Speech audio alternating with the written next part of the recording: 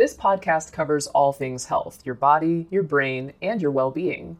Each week, we'll be joined by doctors, as well as the occasional guest, to talk about the health topics that mean the most to you. Mom deserves the best, and there's no better place to shop for Mother's Day than Whole Foods Market. They're your destination for unbeatable savings, from premium gifts to show-stopping flowers and irresistible desserts. Start by saving 33% with Prime on all body care and candles. Then get a 15-stem bunch of tulips for just $9.99 each with Prime. Round out Mom's menu with festive rosé, irresistible berry chantilly cake, and more special treats. Come celebrate Mother's Day at Whole Foods Market. Many of us have those stubborn pounds that seem impossible to lose, no matter how good we eat or how hard we work out. My solution is PlushCare. PlushCare is a leading telehealth provider with doctors who are there for you day and night to partner with you in your weight loss journey. They can prescribe FDA-approved weight loss medications like Wegovy and Zepbound for those who qualify. Plus, they accept most insurance plans. To get started, visit plushcare.com/weightloss. That's plushcare.com/weightloss. Families have a lot going on. Let Ollie help manage the mental load with new cognitive help supplements for everyone 4 and up, like delicious Lolly Focus Pops or Lolly Mellow Pops for kids. And for parents, try 3 new Brainy Chews to help you focus, chill out, or get energized. Find these cognitive health buddies for the whole fam at ollie.com. That's OLLY.com. These statements have not been evaluated by the Food and Drug Administration. This product is not intended to diagnose, treat, cure, or prevent any disease. This episode is brought to you by La Quinta by Wyndham. Your work can take you all over the place, like Texas. You've never been, but it's going to be great because you're staying at La Quinta by Wyndham. Their free Bright Side breakfast will give you energy for the day ahead. And after, you can unwind using their free high-speed Wi-Fi. Tonight, La Quinta. Tomorrow, you shine. Book your stay today at LQ.com. Hey, it's Ryan Reynolds, and I'm here with Keith, co-star of my upcoming film, If, only in theaters May 17th. Do you want to tell people the big news?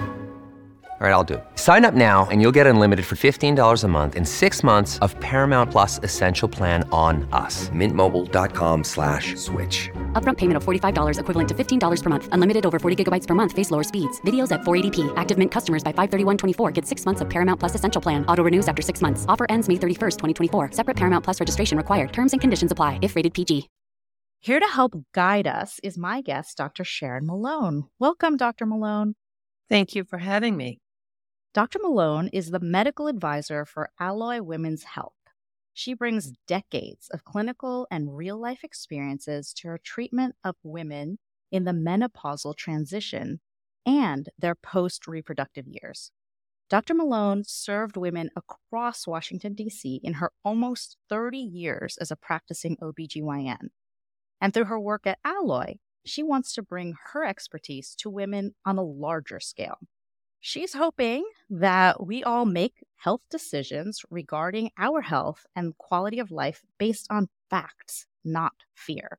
So I always like to start, before we dig in deeper to the topic, by learning a little bit more about you. What was your aha moment that changed your trajectory into a career that's been focused on perimenopause and menopause?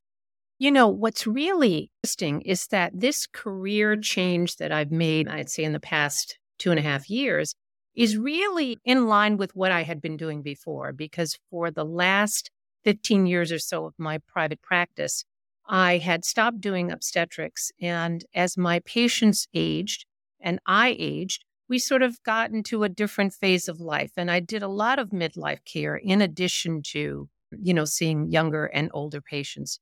So it was a natural progression, not really an abrupt change one way or the other. It's so interesting because I'm a primary care provider. And so it is very much all comers, but you do realize how much your personal experiences sort of shift your own interests in the work that you're doing. So before we dig in even further, let's just, so that we're all on the same page, can you help us define what perimenopause is? Sure. Perimenopause is a little bit difficult for women to really put their finger on because it doesn't really signal, it's not a bright line that signals when perimenopause begins. We almost back into the definition of perimenopause. We take the average age of menopause being about 51 and a half, And perimenopause, which is just the menopausal transition, can start anywhere from 4 to 10 years before you've had your last menstrual period. So perimenopause tends to sneak in before women are even thinking about menopause because it happens usually in your early to mid 40s. And the symptoms, I mean, my goodness, there are over 30 symptoms of perimenopause, not any of which that really need to go in any particular order. The first thing that women tend to experience is an irregularity of their menstrual cycle. And at times, it's almost imperceptible. The cycles will get a little closer together than what you're used to. Instead of a 28-day cycle, it might be 24, 25 days. That's usually the first harbinger of things to come. And from that, you can get any combination thereof of hot flashes, mood swings, brain fog, changes in libido, changes in weight, dry skin, itchy skin. I mean, the list goes on and on. And because they don't happen in any particular order, a lot of women experience them in isolation and they aren't really thinking about it under the big, rubric of perimenopause. Thank you so much for really helping us understand that it is something that we are still trying to figure out how exactly to define. And it's really our individual and collective experiences that are going to help us figure out what that definition is. Right. But here's a good rule of thumb. Chances are, if you are in your early to mid 40s, just assume that you are in perimenopause because that transition has begun, whether you're having symptoms or not. And that's the other thing too, is that because the range of symptoms varies from person to person. And some women are very, very, very bothered by this transition, and some have almost nothing. But so rather than waiting for a symptom to define when you're in the menopausal transition, a good rule of thumb is to look, generally speaking, at your age. And if you're in your mid 40s, you're in perimenopause. That's great, because I often feel like people are looking for a lab test or some objective finding to let them know that they're in perimenopause. And as a provider, a lot of times people will come in and say, well, I want my hormones checked. And in terms of the evidence base for checking various hormones, can you talk us through what's the utility? Is there a utility? And when should we be checking hormones, quote unquote? And what do people mean by that? There's very little utility in checking hormones in perimenopause. And the reason why it's not particularly helpful is because in perimenopause or this menopausal transition, your hormones fluctuate from day to day. There's no orderly transition to, what it's going to be one day, what it's going to be the next. It can be completely normal on Tuesday and out of whack by Saturday. So you have to look at it as just checking hormones is a particular point in time. And the results of the hormones don't typically change and stay changed until you've had your last menstrual period. The only time that I find checking hormones to be helpful is sometimes women have had hysterectomies. And whereas we use sometimes what's going on with the menstrual period to get a gauge of where we are, sometimes women don't know, or they have IUDs, or they've had procedures such as endometrial ablations where they don't get periods. And when they start to have symptoms, sometimes we will do a hormone test at that point just to get a sense of where they might be. But otherwise, not particularly helpful. Yeah, I think that's one of the biggest things that we learn in medical school is if you're going to test for something, it's got to change your management.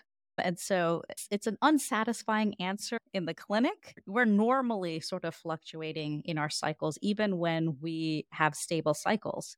So when things get irregular, it's really hard to know what to make of FSH or LH, which are two of the major hormones that we're checking for to see if you're postmenopausal. Right. And that's exactly right. Even for a woman who is premenopausal, just in a normal menstrual cycle, it changes throughout from week to week. And knowing what's normal and what's not normal, you have to know exactly where that person is in their menstrual cycle. So that's why I said when things get irregular, then you certainly have no idea where you are with things.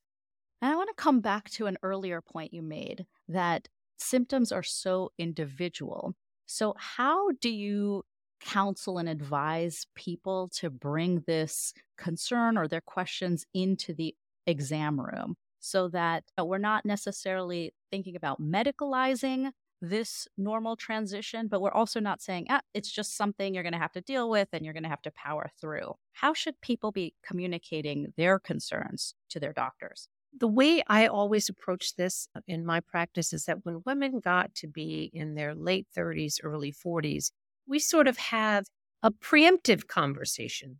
I explain to them what phase they're entering. We talk about the symptoms. We go through the symptoms that you may or may not have. And I think it's very comforting for patients when they start to get into this phase and maybe your symptom is brain fog or sleeplessness. Just knowing what it is somehow very comforting, because we like to give patients anticipatory guidance such that they're not floundering around or thinking their weight gain requires that they go see an endocrinologist, or I'm depressed or anxious and I should see a psychiatrist. So it sets the tone, lays out what things can be and whether or not to do anything about those symptoms. And I think this is a very important point, is whether or not you're bothered by them. Because there is no right answer for every person. But every person understands when they find that whatever symptoms they're experiencing, be they bleeding, be they depression, sleeplessness, hot flashes, when it is getting in the way of your day-to-day functioning. And if and when that happens, then that is really the time to go to your provider and to say, hey, I need to do something about this. Because there's no real benefit in suffering for years before you seek help. Yeah. And I think what's so interesting about what you said too is that we can give a general sense of the words that many people use. So hot flashes or heart racing, certain things that a lot of people will say. But then in certain cultures, like I was talking about my mother, who never used the term hot flash. We just did not understand what was going on with her. She would just run around the house thinking that she was about to faint or pass out. And I just remember vividly my brother and I chasing her from room to room because she was like, I'm going to pass out. I'm going to fall over. And she suffered in this way for many, many, many months, maybe years, where we just didn't know how to help her. And she didn't have that language to express, or we didn't make that connection that this may be related to the transition. And you know what? That is exactly right. We need to have language. We need to have the education about the process in and of itself. And that way we know what to do. But you're right. We can't really seek help when we have no idea what we are experiencing. Or if, the other side of this is sometimes women do complain and they complain mightily to their doctors. And so we've got an education gap on both sides. We need to educate women, but we also need to educate our doctors to say, once you've ruled out heart issues, those palpitations can be very much a sign of perimenopause or going through this menopausal transition. Yeah. And I love that you say that, because I think that we have to take what our patients are telling us and we have to learn from that. I think sometimes we have that mentality, and on the clinic side too, is just, this is what it is. We've defined it now. It's perimenopause. I'm not worried because I don't think it's your cardiac system, or I don't think it's a stroke. And so no, I'm not worried about it. You can just power through it. We really need to empower ourselves to realize there are ways that we can help the patients that are coming in. And this is another reason why it's important to start this conversation well before you're in it, is because there are things that you can do on the front end to sort of help minimize some of the symptoms that you have during perimenopause. And that is just the notion that the healthier you are entering this process, in most cases, the better you're able to endure some of the symptoms that you have during menopause. And that sometimes helps. And so we'd start this, because even if you're exercising and your weight control and all of this isn't really helping your symptoms, you are still doing good for this transition. You'll come out better on the other end of it either way. And then that way, you'll at least know, okay, I've exhausted the possibilities. And the one thing I don't want for people to think is that there is one solution to all of this. There are many solutions. Hormone therapy, or using hormones to treat the symptoms of menopause, is certainly a viable option. Another day is here, and you're ready for it. What to wear? Check. Breakfast, lunch, and dinner? Check. Planning for what's next and how to save for it? That's where Bank of America can help. For your financial to-dos, Bank of America has experts ready to help get you closer to your goals. Get started at one of our local financial centers or 24/7 in our mobile banking app. Find a location near you at bankofamerica.com/talktous. What would you like the power to do? Mobile banking requires downloading the app and is only available for select devices. Message and data rates may apply. Bank of America N.A., member FDIC. For women who are bothered by their symptoms. And once you have tried other things, and when I say other things, I mean lifestyle things, try to get regular bedtime, exercise, minimize alcohol intake. If you smoke, don't smoke, because what we do know is that smokers have a more difficult time during menopause and have an earlier menopause than women who don't. So these are the lifestyle things that I'm talking about, not just, oh, here's a supplement, here's a herb, try this, try that, because for the most part, they're not very effective at treating the symptoms of menopause. If you're going to have any effect whatsoever, let's start on the lifestyle front first. See where you are. And again, there's no virtue in suffering. Once you've tried that and you're not getting the relief that you need, you should seek help and get relief of your symptoms. Yeah, I think that's such a major point. To make that a priority in terms of eating healthy is going to be beneficial across the board. Same thing with physical activity. Same thing with trying to prioritize sleep. And like you said, eliminating substances that are toxic to us, like cigarettes. And then really thinking about social connection, because it's just so important to have places where you can communicate this beyond just the doctor's office, because there's so many amazing tips and tricks and things that have worked, or if not worked, at least normalize the experience. I'm so glad that this conversation is happening more and more, because we're able to help each other out as women. It helps to talk to someone else about this who has perhaps gone through it, and that's sometimes a double-edged sword, because what worked for someone may not work for you. And I think that the danger sometimes that we tend to do as women, we take our experience and we want to generalize it to everyone. And I don't think that anyone should feel ashamed or embarrassed or feel as if they do need help, that's somehow a personal failing. It is not. Mm-hmm. It is just simply how your body is reacting to this hormonal fluctuation that is going on during the perimenopausal phase. And there will be another set of issues that happen once you are postmenopausal. And I say once you've had your last menstrual period and beyond. The perimenopausal phase, as I said, can last anywhere from 4 to 10 years. Once you've had your last menstrual period, that lasts forever. Mm-hmm. So there is another 30 or 40 years that are other issues that we have to take into account, and what you may be at risk for that may make your options particular to you, not just what your friend did. Yeah, it's so important for us to realize that there's no prize for trying to power through symptoms. In the same way that we are very understanding of physical health, quote unquote, physical health conditions, where if you have an elevated blood pressure, I think it's very important that we try all the lifestyle modifications as part of the treatment plan.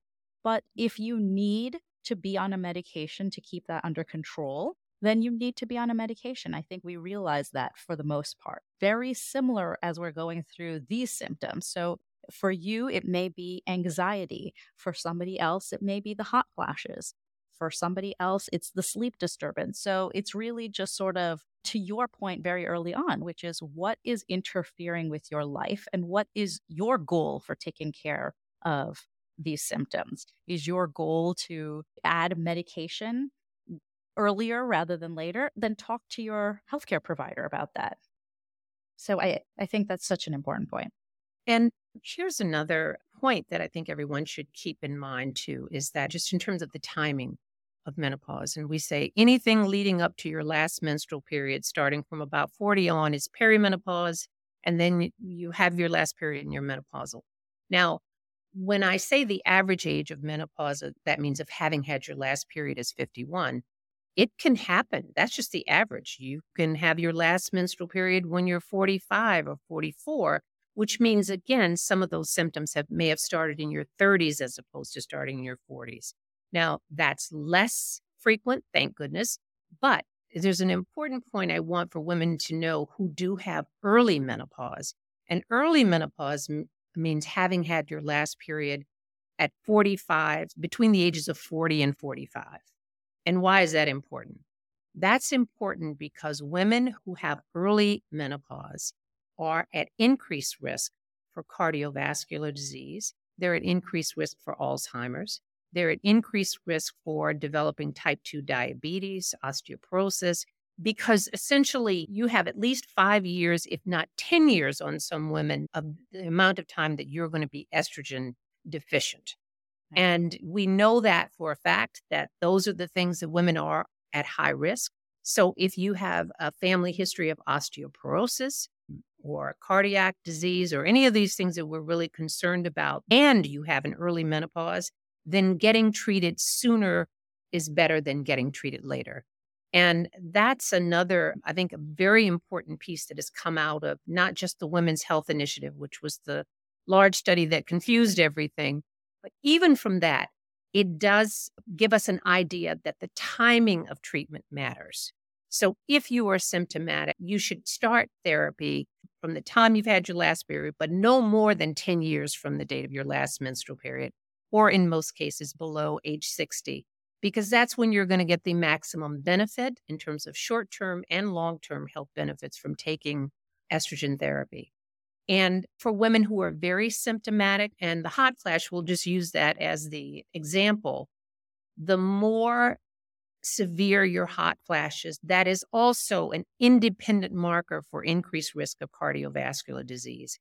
Now, whether it's the hot flash itself or it's the sleep disturbance that hot flashes tend to start, it doesn't really matter, but that we do know, we know that there is an association between women who have severe hot flashes and impending cardiovascular disease. You have to look at what your risk factors are, what your goals are in terms of how you want to live. But if I have to say it again, I'll say it 1,000 times. There's no virtue in suffering. You're not doing yourself any good by waiting and waiting and waiting. And in some cases, you may do yourself some harm because you may have sort of missed out on that window of opportunity, which is the optimum. We'll be back after a quick break.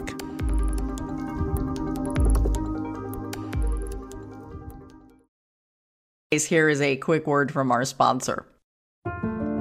We take this few seconds off to inform you, our valued loyal listener, about the best health and fitness podcast shows from the Nespod Studios. Join us as we give you the best of the best health and wellness updates you can rely on for the treatment of chronic health problems. Classic functional medicine back to basics health tips and special updates from the best doctors in the United States of America. Check out this health and wellness podcast shows. Explore Health Talk Weekly, Healthy Lifestyle Matters, Excellent Health Digest, Healthy and Free Daily, and last but not least, Weekly Health and Fitness Corner. Also, check out Nasty Boy CC, the truest story never told fiction podcast, for that real life on the go experience with the 27-year-old golden boy, who made our guest invite #1 list. He tells us about his story as it happens in real time and in real life. It's Nasty Boy CC, the truest story never told. Go get a load of that happiness, because happiness is healthy as we know it. Join us every week as we continue to provide you the best of health and fitness wellness updates from around the globe. Enjoy the show.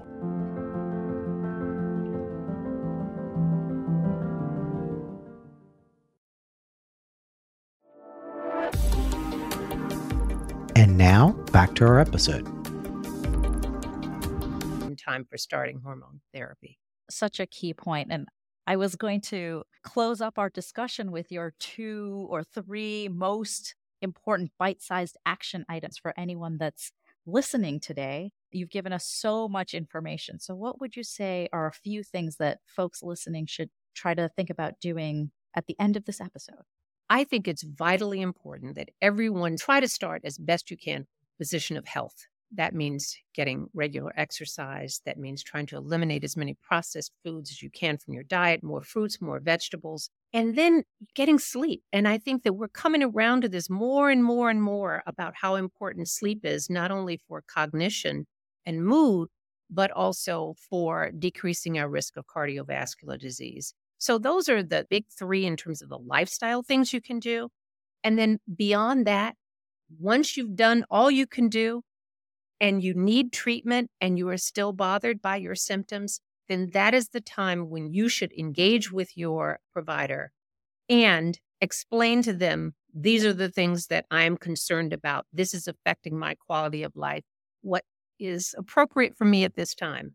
And I think that that is a conversation that we have got to have. And don't let your doctor discourage you because, as I said before, we have doctors that have not really kept up with current research and they're still looking backwards 20 years ago, that data from the Women's Health Initiative. And women are afraid of breast cancer. If I had to say what's the number one reason why women avoid taking hormone therapy, even when they are very symptomatic, it is that fear of breast cancer. And I think the message that women should get is that the risk of breast cancer pales in comparison to the other cardiovascular events and the other issues and perhaps osteoporosis. So you need to put that in perspective. But the risk was never large, but a bit overplayed. So don't let that be the reason why you don't explore getting treatment for yourself.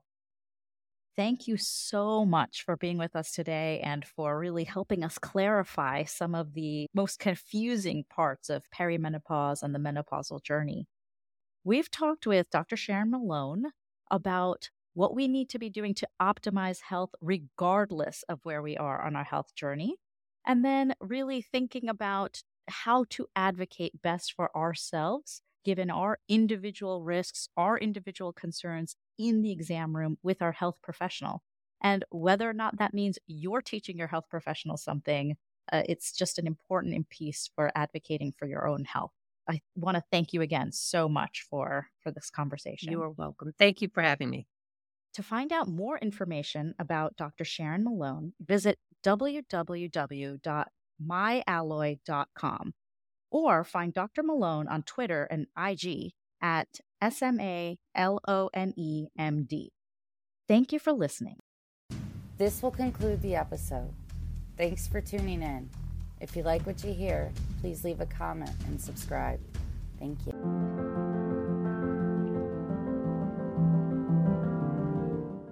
We have a great show today, but first, take a second to make sure you've subscribed to our show wherever you're listening to podcasts. It's the best way to make sure you don't miss any of our episodes. Thanks. Please take a moment to follow, rate, and review this podcast on your favorite podcast listening platform. This will conclude the episode. Thanks for tuning in. If you like what you hear, please leave a comment and subscribe. Thank you.